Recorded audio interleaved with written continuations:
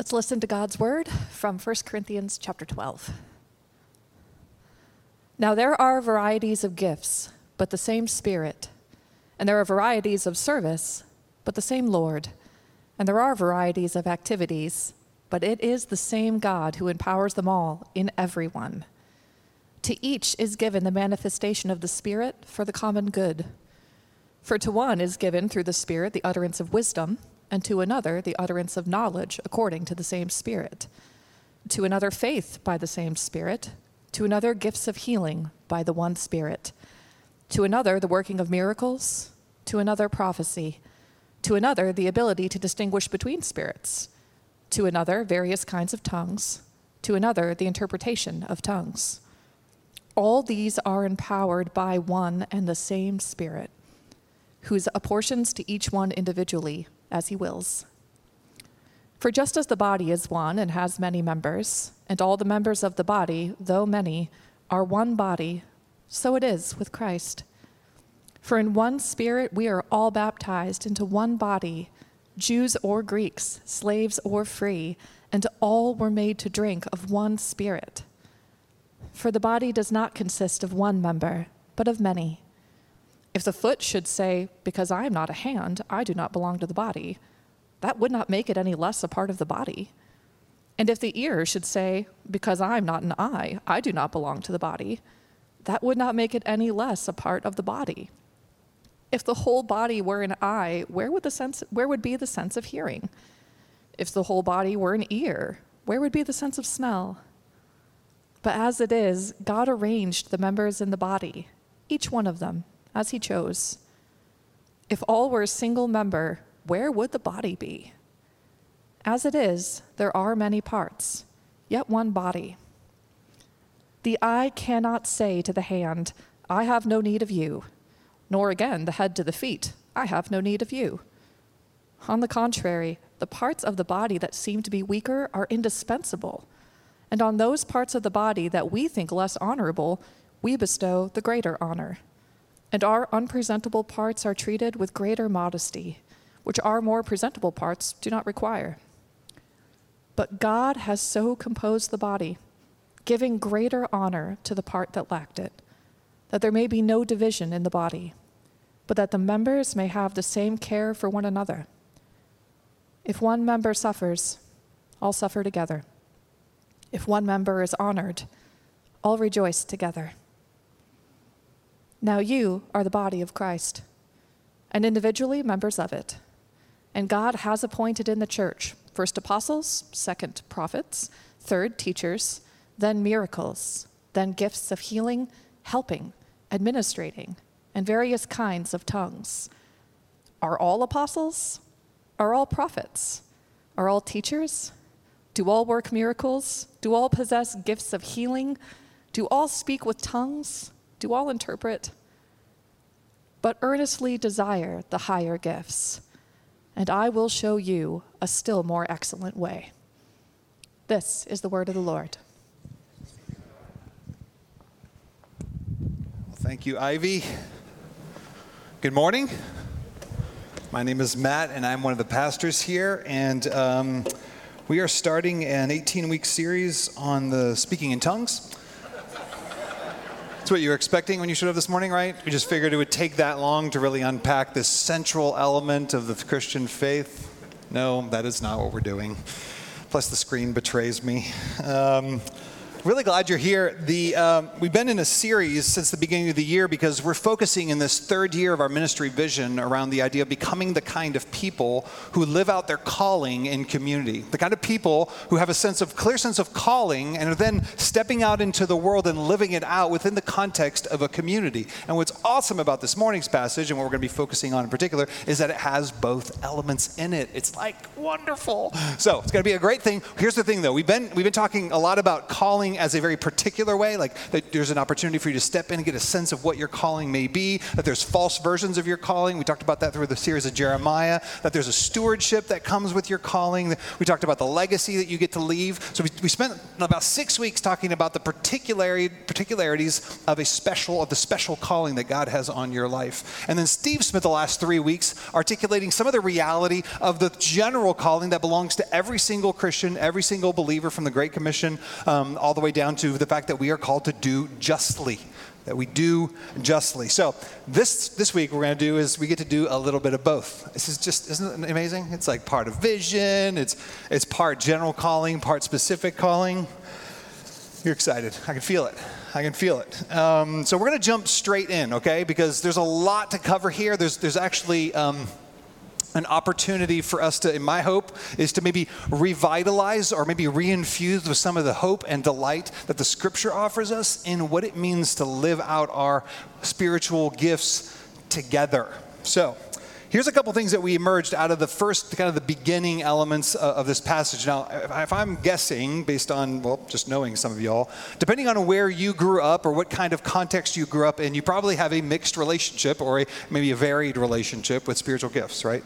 For some of you, maybe it was like kind of really muted and like cautionary tale, like don't be the crazies, or don't be the people, the cessationists, people who say that things don't exist anymore. And some of you maybe grew up in charismatic context. We actually have some folks here that grew up and it's like praying in tongues, miracles are happening, people are like prophesying as in future telling, and there's a lot of energy around that. And some of us, we kind of maybe land in that middle place where it's like not no and not yes, it's more like it's for the special people.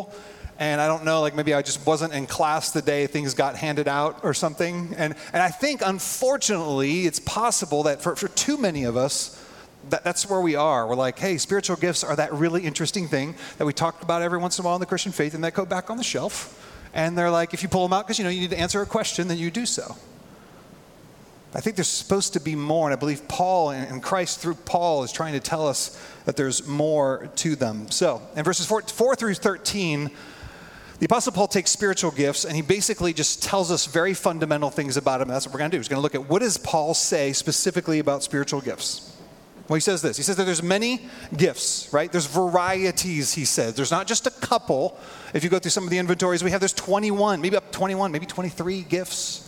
Some say 12, some say 17. It doesn't matter. Bottom line is there's not a couple. There's this variety. And we read a bunch of the examples just a minute ago. So there's many gifts. It's not just a couple. And every believer has one. Do you hear how the sound went down just so you could hear that? You have one or more than one. Gift mixes, probably. You have a spiritual gift. No one was left out of class that day. So not only does every believer have one, but there's variety in the distribution, it says, right? It says to another, and to another has been given, to another was given. Everyone's not the same. It's not uniformity. Next we see that they are gifts. They're graces.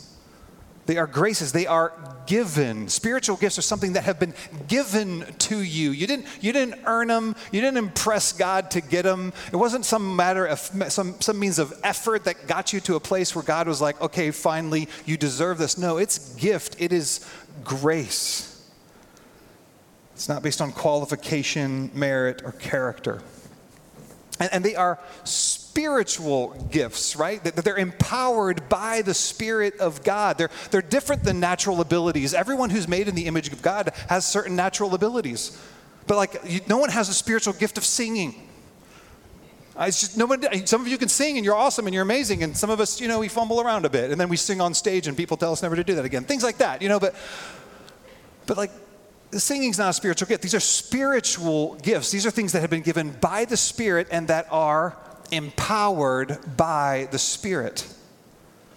So they're not natural abilities. They're not acquired skills. And let me give you a word of caution here too.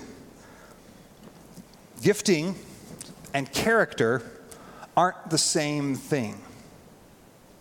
Gifting and character aren't the same thing. Just because someone is even bearing a great deal of fruit with the spiritual gifts that they have in spiritual context does not necessarily equate to a mature faith, or to a holy life. Think of King Saul. He's prophesying, and he's a hot mess, disobeying the Lord right and left. And how many contemporary leaders have we seen have significant influence, bearing gifts of maybe even charismatic influence, and yet then fundamentally being revealed as having no character underneath? They're not the same thing. So, let us be wise. The other thing we see here is that they are apportioned as God wills. This is pivotal. You don't get to choose.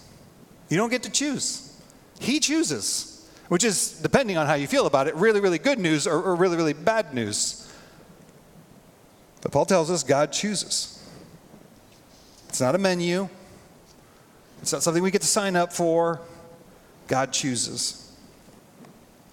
And lastly, spiritual gifts are for one purpose: the common good. They're not personal spiritual gifts. They're not for you. Verse 7 really summarizes the total reality around what it means when we talk about spiritual gifts, that to each is given the manifestation of the Spirit for the common good. This is the Spirit of Jesus in the church being manifested so that everyone else benefits. That's spiritual gifts. That's what Paul tells us in those first 9 verses. And the picture we get through the Apostle Paul, especially in the early epistles, is this picture of this vibrant, vivid life that comes through these spiritual gifts being exercised and lived out amongst the body, amongst one another. And it has energy and zeal. And of course it has abuses, because that always comes with it. And of course the letter to 1 Corinthians is just that, an argumentation and articulation of some of the abuses, some of the ways in which things are being taken too far. But the emphasis, to be clear, is not on the individual specific gift. It's what the Spirit is choosing to manifest in the variety of ways in which He chooses, which should make us curious about His desires. Like, what are His desires in light of the particular makeup of Roswell Community Church? If He has gifted Roswell Community Church through all those who belong to Jesus in a particular sets of gift, what's He up to? He's doing something in the unique makeup that is our church, because He's doing something. This is a God orientation gifting, not a self-orientation. And Paul's articulating this functional unity that these gifts bring to the church and to the people as they interact with one another. The simplest definition, I think, is Grudem's, which he says, a spiritual gift is any ability that is empowered by the Holy Spirit and used in any ministry of the church, not in the church, any ministry of the church. So what, in the midst of looking at these gifts, what do we do with them? That's the reality. There's many gifts. Everyone's got one, at least one, more than one. It's not about you. It's about what God's given you. You don't get to choose. All those things are true. But how do we respond? What do we do? So what? I think there's really 3 responses in particular that we can have that I think the text invites us to. 2 of them are self-preoccupied, and one of them is self-forgetful. So let's look at the self-preoccupied. This side of the room, y'all are good, so it's really y'all. There's 2 responses of self-preoccupation. The first one is a diminished sense or a shrunken view of our gifts. It's those of us in the room today who would go like, yeah, I got like the short straw. Like, I got picked last on the Jesus team, and they sent me to right field. But then they put the really good player next to me so that just in case the ball came there, It's a World Series thing. I'm trying to work with baseball. Come on, go with me here. I think of this in particular, as you read in verse 15, it says, if the foot should say, and again, remember, times we're in, right? People are walking around in sandals. The feet are the gross part of the body, a gross part of the body. If the foot should say, because I am not a hand, I do not belong to the body, that would not make it any less a part of the body. Paul's trying to argue with our sense of self, with those of us who are saying, like Eeyore, thanks for noticing me. I practiced it. It didn't come off as well as I tried. Thanks. Whatever. But this is a characteristic, right? Think about Eeyore, right? It's almost like he's like, everything he gets, he's like, yeah, but But there's a better story for someone else. It's the imagery, it's the picture of characterized by shame. Is there something wrong with me that I somehow didn't get what other people seem to get? I have little or just nothing to offer. I got the short end of the stick, and now all I have to offer is the short end of the stick. I got the short straw. What I offer is lame or it's worthless. And at the end of the day, that conviction is usually born out of something deep underneath that says, you know what, I don't even have any good spiritual gifts. I'm worthless. I don't have value. I'm not really needed. And that's true of, I think, way more people in the church than we'd like to admit. And Paul speaks directly to that. He says, no, that's not how it works. We long for someone else's gifts because fundamentally we just distrust that God knows what he's doing. That maybe we would do a better job. And maybe that, he has to love me being Jesus, but maybe he doesn't like me so much. And so, I got nothing or barely anything. Verse 18 says, but as it is, God, this word is amazing, God arranged the members of the body, each one of them as he chose. And I think that everything we understand that verse to mean depends on what is the face and the hands of the God who is choosing and arranging. Because if we're looking at a God who's like, clink, and, over there, or like, oh yeah, this is a good one, not so much. Like, what are the hands and the heart and the face of the God who is choosing and arranging? Because I suspect if we're believing like, I don't have much, and what I have is not of much use, then what we believe about this God is that he is not arranging out of love. It is not out of grace that he's finding himself moved towards us, to choose us for one another. Why do we long for other people's gifts? It's because fundamentally I think we don't understand what they're for. Your spiritual gifts don't say anything about you. They just don't. All they say is that there is a God who chose to do this with you and for you. That's what it says. So if you got beef or someone's got beef, they can have beef with God because he's the one who chose. But they don't say anything about you other than you belong to one who gives gifts. That's what it says about you. So we don't need someone else's. And we don't need to work really, really hard at maybe trying to matter more by doing a whole lot more. Some of us are like the Martha complex, right? We're the martyrs. Since I can't seem to do anything particularly significant, I'll just do a lot of nothing. And work really hard, get really, really busy, and I'm on first, second, and third base simultaneously. Second baseball reference. But we're those people, right? We're like, if I can just, I don't seem to have anything that's particularly impressive, so I'll be everywhere. And then maybe I'll matter. Maybe I'm acceptable then. We suffer from shame. And I don't offer, or the other, so it's either I do everything or I'm out. I'm not gonna do anything. I'm not gonna offer anything to anyone. But verse 22 tells us, and we'll get to that in a minute, but it says, the parts of the body that seem weaker are indispensable. Parts of the body that seem weaker are indispensable, Paul says.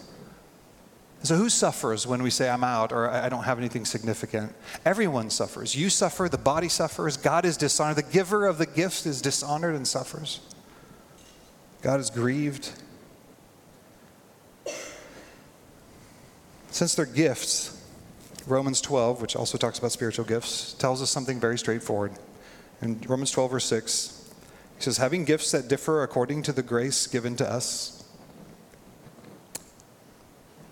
let us use them. Wow. That's like the most straightforward application ever, right? So since we've got these gifts, you didn't ask for them, you didn't choose them, they're given to you by God, what should we do with these? What should we do with these? Well, let us use them. Like I think it's one of the most straightforward, awesome invitations. Like, hey, what if having received these things, we just used them and trusted God with them, what would happen? I promise you there is no spiritual gift of sitting. And so give yourself to circumstances and situations where you can experience the grace of God as he uses his grace in you through the gift that by grace he gave to you. Lots of grace abounding in all of those things. And by the way, this applies also, I think, this particular quadrant, this idea of shame, or it applies also to those that are cynical or indifferent about spiritual gifts. I just want to remind you, you were redeemed by one who at great cost to himself gave, in a sense, a piece of himself through his Spirit, a gift, an element of the Spirit that's being manifested of himself, of his sacrifice to you so that you would have impact on the community that God's given you to. There is no cynicism to be had there. There is no like, well, it is like taking something precious given at great cost and saying, I just don't know that it really matters. Loved ones, it matters. Not only does it matter, but it's really, really good. And secondly, it's really, really powerful because it comes from him who has power. So as a quick aside, how do you know what your gifts are? For some of you, you may be really clear on this. I mean, just by show of hands, how many of you feel like, I feel really, really clear about my spiritual gift or gift mix? How many, just real hands, come on. Come on, all the way up, let me see.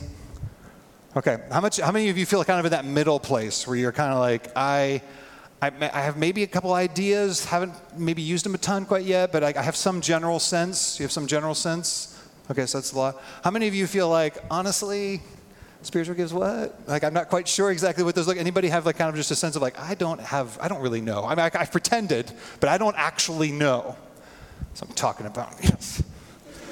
It's a safe place. We are where we are. I always talk about that, right? God can only meet you where you really are. So here's a simple way of trying to think through and maybe evaluating what your spiritual gifts are. There's really three elements. It's fruit, it's delight or joy, and it's affirmation and testimony.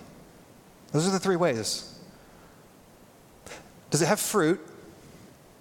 Is it delighting to your own soul? Do you have joy when you live out this gifting? And third, do people go like, yep, that's there. I see it, I've experienced it, I've delighted in it, I've been impacted by it. The example would be like so let's just talk about fruit first, right? Like when you share the gospel, do people come to Jesus? Like that would be a fruit thing, right? Like I share the gospel, people come to Jesus, maybe I have the gift of evangelism, right? That's one of those elements that could be at play. When you show mercy, do people feel comforted? When you explain or when you teach what the Bible means or what it's saying, can people learn it and are they able to apply it to their lives? Or maybe you have the gift of teaching. So there's fruit, and then there's delighting, right? There's a sense of internal joy that we're collaborating with the Spirit of God in the work of God. So when you exercise your gift of helps, or you're supporting others, or spontaneously meeting their needs, do you feel alive? Do you feel pleasure? Do you feel the pleasure of God? Do you feel buoyant? You might have the gift of helps. Are you excited? Are you excited when you get the opportunity to give, even when it's going to cost you, literally, whether financially or otherwise? We have the gift of giving. One of the great tells on this is, do you have those moments where you didn't or you missed an opportunity and it grieves you? Like you're sad. You're like, I knew I should have said that. I knew I should have written. I knew I should have gone over. That moment. That grief moment, or whatever you're grieving about is potentially very much likely to be a spiritual gift. And lastly, just testimony and affirmation. Let's see, your gift of discernment of what's authentic and what's not, what's of God and what's not. Has it been shown to be true by people or just by time? We have people here who have been incredibly pivotal in the history of our church because they had the gift of discernment to be able to be like, that just doesn't line up. Something's off here, and we want to just raise a flag because something seems peculiar. Do strangers in your neighborhood or newcomers here at the church feel particularly welcomed? Do they feel seen by you? Do they feel remembered or a particular aspect of you? Maybe you have gifts of hospitality. So that's some of the ways in which we know. Those are the three kind of directives. And one of the ways in which, what's fascinating about this is it's one of the ways in which we know that we're alive ourselves spiritually. You may know all your spiritual gifts. You may have a sense of like, oh yeah, it's this, this, and this. But this is the same litmus test of like, are we living the spiritual life? Am I living alive in Christ? Is the Spirit of God alive in me? Am I experiencing these things? Is there fruit in our lives? Are there people that are saying, I just want you to know, you showed up and I was affected? Are you leaving? We were talking about this in preaching team a couple weeks ago. It's like, do we come to church anticipating, looking for, expecting to be like, cool, I wonder how I'm going to get to use my spiritual gifts today. Like, I wonder what means God is going to give me to intersect with or to move towards or to see something, to see a gap and step into it. Are my ears attuned because I know that I'm a part of a set of people gifted by God for the common good? That's how we know. That's what mature life looks like in Jesus. So what I did, by the way, for those of you who maybe aren't sure or would like to just do a revisitation or kind of a re-engagement, I posted our Life on Mission guide, which has within it the spiritual gift inventory. And full disclaimer, spiritual gift inventories are just notoriously not great. I don't know why that is. I don't know why no one seems to be able to make a good one. And if you know of a great one, awesome, please send it. This is the one we use. So how about that? Are you feeling inspired to do this now? We have this half-baked thing that's kind of average, but really you should be excited about doing it. I should practice that more. Okay, so bottom line is it's on the app. It's gonna be on Facebook Connect. So you can go on there. You can actually review this. It could be a great conversation with your community group or even with your spouse, friends, to be able to say, hey, okay, let me revisit this. I have maybe this nascent or maybe sleeping gift in me that is to be manifested. And what is it? And how do I move with it and towards people? I also have a special note here that says you don't need your pastor's permission or an ideal context to exercise your gifts. In case you're wondering, you don't need my permission. You don't need the elder's permission. The Spirit of God empowers gifting, and so y'all go. You know what I'm saying? There's not a form we fill out. You got gifts of mercy. Go be merciful. All right.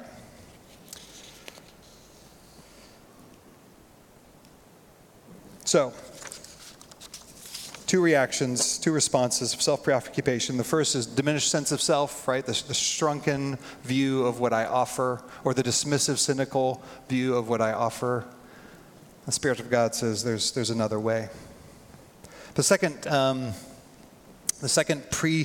self-preoccupied view is an inflated self.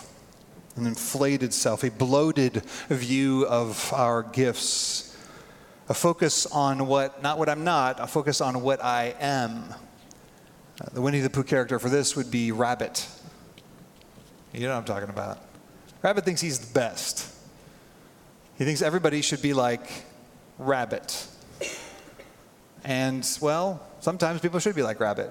And he always has to come around. Do you remember, I don't know if you guys were Winnie the Pooh fans, or maybe just not recently, that's fine too. But do you guys remember when Tigger shows up on the scene, on any of the scenes? What's Rabbit's disposition? It's like, oh, not him. Yeah. That's verse 21. The eye cannot say to the hand, I have no need of you, nor again the head to the feet, I have no need of you. This is the disposition, the heart disposition that says, in comparison to me, you just don't have much to offer. What I offer is, well, just better, more important, which means that I'm probably, and let's be honest, a little more worthy, a little more valuable. When God chose the teams, yeah, he picked me first. But what I find fascinating, and this is what's always great, is when rabbits try and encourage Eeyores on how to deal with their Eeyoreness, they just try to tell them to not think of themselves less, to not think less of themselves, but to think more of themselves, right? That's the response of the, no, you don't understand. You're thinking badly about yourself. Think you're awesome and everything will be fine. That's the false self-confidence piece, which never actually works. It's just a flipped version of the same old thing. One of the natural dispositions of folks that are, I've got what you don't have and what I have really matters, is that they oftentimes won't do what they don't want to do because, well, what I have is important, really important. There's important things for me to do. I'm special, more special than you. And so the self-absorbed, the self-preoccupation, the self-fascination with our own gifts or our own set of gifts becomes this thing that usually creates clubs or, frankly, churches even, where everyone finds themselves kind of gathered around the yeah, we all agree, this set of 3, 4, 1, 2 gifts are the gifts. They are the ones we really want to kind of enjoy. Everyone else are just minions to do the grunt work about us. Now, if you look at 1 Corinthians, they had this fascination, this preoccupation with the gifts of tongues, and maybe a little bit with interpretation. Seems like it's mostly tongues, as kind of the ultimate coveted spiritual gifts. And I we won't do a survey today, but I'd be curious about it if we were like, hey, so what about RCC? What would you say are the coveted, the top 2, 3 gifts at RCC? They'd be like, oh, you want that. That's where you want to be. Well, I took some ganders here. I'm thinking if you came from maybe a Presbyterian, like particularly PCA kind of background, like the top gift, the gift you want to have thing, that's not tongues. It would probably be something like knowledge, maybe the gift of knowledge, like some theological clarity and perspective, like kind of TR methodology. If you're from a kind of Bible evangelical, kind of non-denom thing, more like ours, probably somewhere on the teaching gifts, preaching, which could be some of the articulates prophecy, so preaching and teaching. For many, maybe my Baptist conversations I've had with my Baptist friends, Baptistic directions, probably looking at something more like evangelism, right? Like how many people got saved last week, and how many were you a part of? We're going to target some people to become to Jesus this week, and so evangelism would probably be at the top of the list. If you come from charismatic type context, you're probably the charismatic church is probably looking at miracles and healing and gifts of tongues and interpretation, of course, and prophecy that's in future telling, not forth telling. But then you got church context where it's like it's leadership, right? We're making leaders or building leaders. So leadership gifts, that's the gifts you want. Or maybe you come from like a mainline denomination piece where some of the emphasis is shifted or moved towards, kind of a social justice move towards, hey, listen, we want to have people who show mercy, people that are hospitable. And those are really the great gifts. We're going to raise those up and celebrate them. Or maybe you come from a context where there's churches that are kind of focused around the idea of mission or global mission. It's like, we're going to be the kind of people that are starting new movements, that are engaging in planting churches. And so we want apostleship type gifts. That's how it usually plays out, right? And there's usually a mix of those in different kinds of contexts. So what are we? I think it's important to ask the question. I think it's important to think about it. Because my suspicion is if we are A, B, and C, and you are G, T, and R, you're probably going, I don't need to be here, or the important things are going to be handled by someone else. And what Paul would say is, no. That's not how it works at all. As a matter of fact, pride and shame are both self-preoccupations, either direction. They're an invitation to look at what I do or what I have in order to matter. And we don't want any part of that here, because there's another, a better, a truer response, a third response. And that's not self-preoccupation, it's self-forgetfulness. It's humility. This is how God calls us to the gospel as a gospel response to our giftedness, and that's to forget ourselves, to be self-forgetful. And we see this in verse 22 to 26. It says, on the contrary, the parts of the body that seem to be weaker are indispensable. And on those parts of the body that we think less honorable, we bestow the greater honor. And our unpresentable parts are treated with greater modesty, which our more presentable parts do not require. But God has so composed the body, giving greater honor to the part that lacked it, that there may be no division in the body, but that the members may have the same care for one another. If one member suffers, all suffer together. If one member is honored, all rejoice together. Did you hear the gospel way in there? It's fundamentally a different picture than the other two, right? Of self-preoccupation, either, but I'm worthless or I really, really matter. Is there someone who's weaker? Well, we see them as indispensable. Is there someone that seems less honorable? Their gift seems to be less impressive, less obvious, less on the top of the list of whatever the list may be. We bestow greater honor. Is there the unpresentable, the ones that are like just, they're relegated to the invisible, hidden places? We treat with greater presentableness. Literally, we clothe them with presentableness. How does God give honor to anything and anyone that lacks honor? Through the other people in the body. Through one another, through providing and giving an opportunity for those who have presentableness, who have the top things, the things that are most prized at any given context, and saying those gifts, one of their primary responsibilities is to bestow honor on the ones that otherwise just won't show up, either for lack of confidence, of social status, or of even prestige within the context. They are indispensable. And depending on how you read certain commentaries, one of the things they talk about is like indispensable is kind of the sense of course, well, everyone matters, right? But that's not a first century way of thinking. It's very American, very 21st century. Everyone matters, so of course they're indispensable. No, it's not like sentimentality. It's actually saying that God has given different people different kinds of gifts and even different kind of dynamics within their gifts, so that they would be a gift to one another, which means that there are certain gifts that are like difficult gifts, or people that are getting gifts that are maybe like they're under it. I remember, this was years ago, there was a family in our church who just had just series of difficult things with their kids, with their own personal health. And at one point, I was sitting with them and I said, listen, I just need to say this because I've sensed it from the Lord for a while, but like some of what because they were lamenting the fact that they weren't able to serve as much as they felt like they should. I said, listen, one of maybe the main gift that God has given us in you is that you are suffering in front of us. And you're doing so with dignity and with joy, with honesty and integrity, with fear, but with faith. And that family's faith, the way that they looked to God, definitely spiritual gift of faith, no doubt about it. The way that they looked out to see the rescue of God coming when it looked pretty bleak, almost in every context, was beautiful. That is not a presentable gift. They were costly to our community. They're like, we feel like we're a drain on the resources of the church. And it's like, no. You're a certain kind of gift to the people of our church. That's what it means. It means you raise up, you celebrate the things that are not stage stuff, or not the high ones, the 1, 2, 3.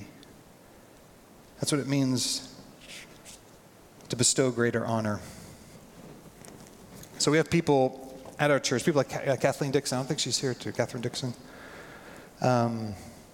Who has the gift of administration. She came to me, I don't think she's here, it's here. She may be in the back. She came to me at the ministry fair, and she says, hey, I read through all the things on here, and I don't see myself on here. You don't want me in a classroom with kids? She's like, but I could administrate the life out of anything. So if you've got a place where we need some kind of very particular administrative follow through, like be on it, and the answer was, oh, absolutely we do. And so for those of you who serve in kids, what you probably have had is you've had Catherine reach out to you, touch base with you, make sure that you're actually on the run, on the roll, like you're rotating through. Everything is running smoothly. If you talk to someone like Kim, who's had to kind of help with those pieces, Catherine has been amazing. Now Catherine doesn't, ask me to say this. She'd probably be, embarrassed if she knew I was going to do it, which I didn't tell her I was going to do it. But But no, y'all wouldn't know, right? I mean, she's not going to come up here and share a testimony about how she was like, sending an email to this person because they hadn't responded to whether they're going to serve kids. It's not like, whoa, flashy. But it changes the way in which there's peace on Sunday mornings, in which kids are cared for, and there's no surprises for their teams of volunteers. And it matters. There's order because of Catherine's gift. It matters. Norma Street, Pamphilo, people with gifts of mercy that they leak mercy. Like you're with them and you're like, I just feel loved. I'm not even sure why. I just feel loved by you. I didn't know I needed to be loved today, but you really love me and you're hearing me. I feel so safe to tell you the things. I don't know why I'm saying this out loud to you, but apparently you're going to get it. Do you know those people? I have some people who it's not showy. There's about 10 women that pretty much consistently are always giving, preparing meals when the meal calendar thing comes out with particular needs. Like pretty much there's a set of 10, and there's others that kind of step in and out. But there's a set of 10. They're faithful as days long. Y'all, if you've had anything happen in your life since you've been at RCC, they've shown up with a meal at your house, and it's invisible and it's visible to the Lord, and it's visible to us who are experiencing the gift of that.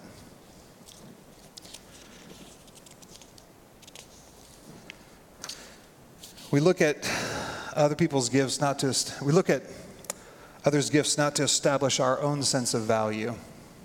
So when we look at someone's gift, it's not to say, okay, well, where do I stand? Where do I rank on that? How much do I matter in light of that? Or to be like, hey, maybe I really matter a lot more. But as a means to encourage and to honor them. That's what the scripture invites us. That's what a community looks like. Making sure that they are brought into the most honorable light. Now, it's amazing you don't have to be special to bring people into honorable light. All can bestow honor.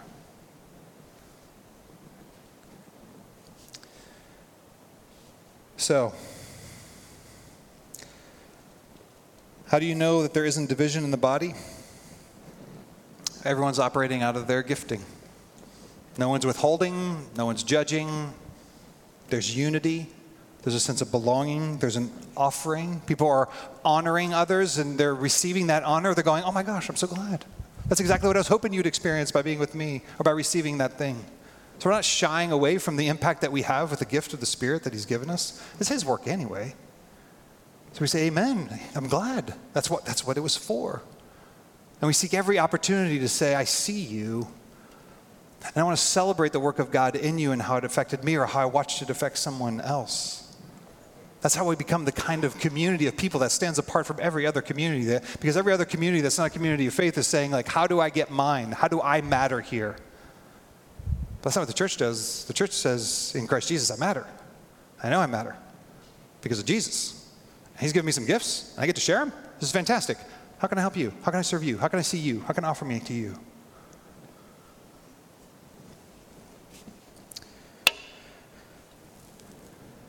So once we're united, caring for each other, and then, of course, humble, because we know that we've been raised in Him, it's because of Him, well, then we're free to do what seems very peculiar in the end of this particular passage, which is to ask for the higher gifts.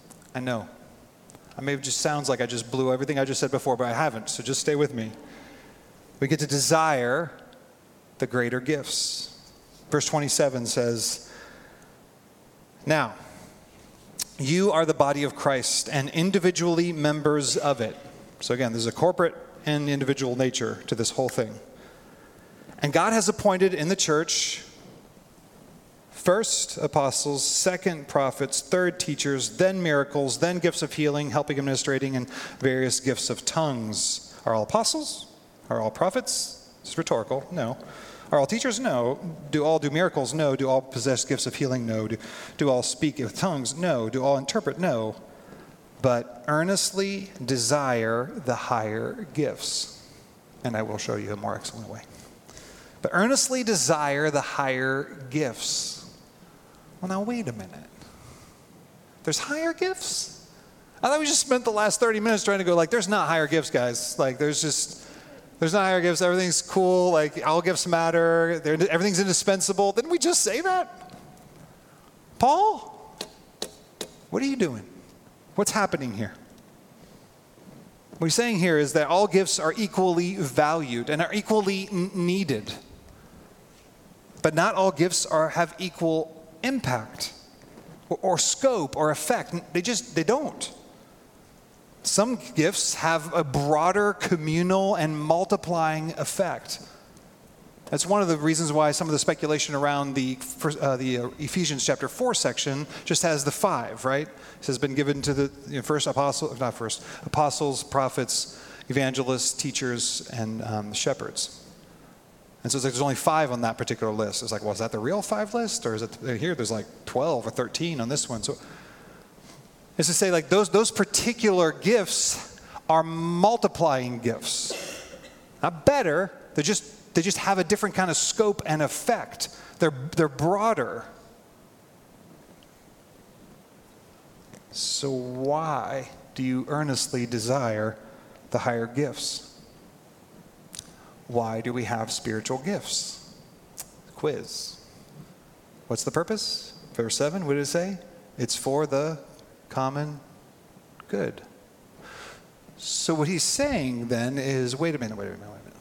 There is an opportunity for greater good for all common people. So there's an opportunity for greater common good with certain gifts than others.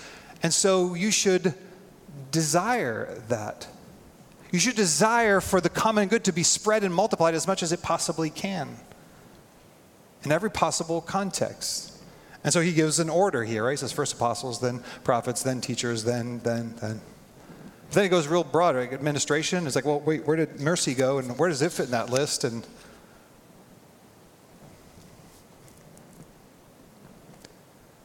so what? There's so much discussion about this section of it's fascinating, and literally, like a lot of people agree and some fundamentally disagree on what this means and looks like. This is my best understanding based on the reading and people that I trust, and that is desire to couple any gift with a gift that is going to multiply. And it's desire. Did we talk about who chooses? You ain't got no power. You can't make it happen. God's going to choose. He's going to offer it to you if he's going to choose to offer it, but he gets to choose, and so you can desire earnestly to seek to say, hey, how can I have the gifting that I know I have be multiplied more?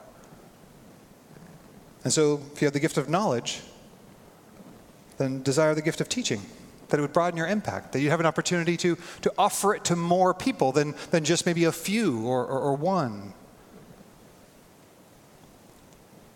If you have a gift of helps or a gift of hospitality, well, maybe desire the gift of prophecy to come with it, of truth-telling. That when people are in your home, you find yourself saying, hey, can I tell you what the times are? Can I tell you how Jesus is intersecting that time right now in your life and in my life? And I tell you what really matters the most. And they have gifts of mercy. Maybe desire the gift of apostleship to turn areas that are broken in the world that really matter into movements of healing. That are not just one step, but are catalytic. God would give vision for new frontiers. It's not better, it just has opportunity. And so there's a sense of going before the Lord and saying, Lord, I desire more common good. You're putting the desire within me for more common good. So would you give as you choose, that I may respond with what you give to me?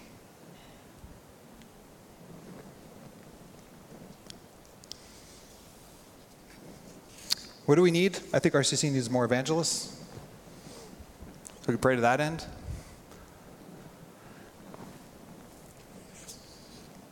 So how does the gospel deal with our pride and shame? At the end of the day, how does this end up actually happening? It's pretty straightforward. Verse 24 says, but God has so composed the body, giving greater honor to the part that lacked it. So God has so composed the body, he's given greater honor to the part that lacked it. And as I said, of course, he does that through one another. So how does God deal in the gospel with our pride? Well, you see the part that lacked honor. the weaker, the less honorable, the unpresentable.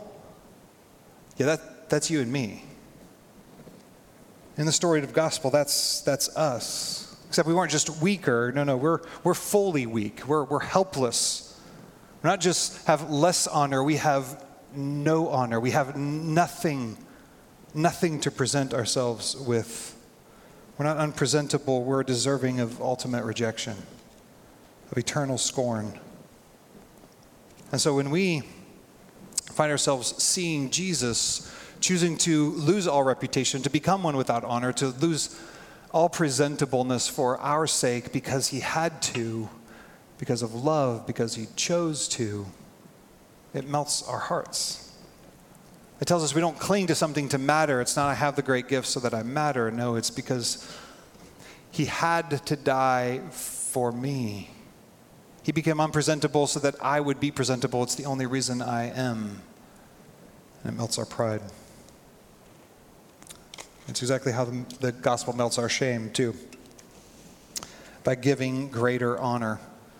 If you're sitting here in general in shame, let alone in sense of spiritual gift shame, where you're like, I don't have much to offer, or something significant going on, you need to know, like the King of Kings, the author of life, God himself chooses to declare to you that I see you. From the cross, he's looking and saying, listen, I see you, I choose you.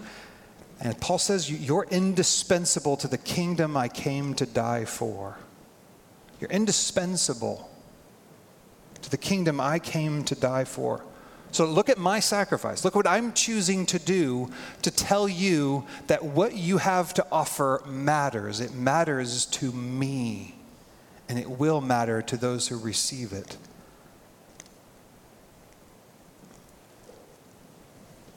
Becoming fully presentable to the Father. That is what makes us valuable. And so we don't have to go clean to try and matter. We don't have to cling to try and become valuable.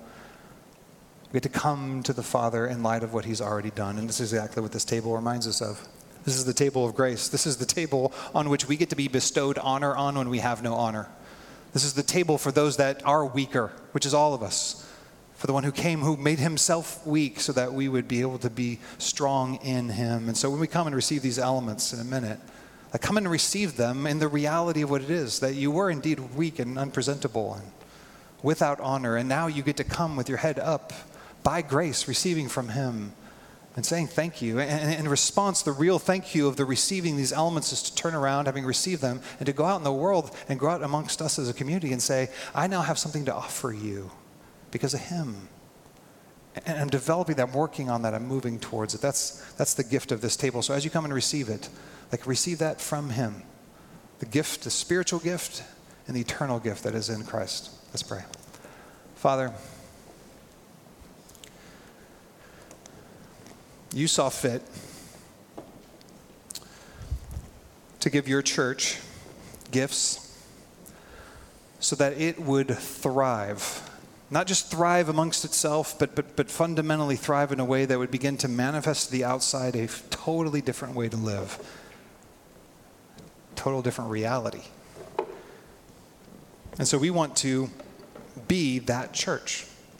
We want to become the kind of people who are free to live out a calling in community, and part of our calling is played out in the reality of the gifts that you've bestowed upon us. And so we receive those gifts with gratitude.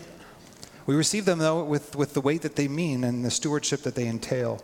And we ask that you would do powerful and mighty things in us and amongst us as a community. That there wouldn't be a 80-20 rule here, but that there would be everyone gifted moving towards one another and towards the world with purpose. And that's the kind of community that changes the world. Thank you that when we were unpresentable, you made us presentable in Christ. And so we receive these gifts in his name. Amen. If you belong to Jesus, this is your meal. So come forward and receive the body and blood of Jesus.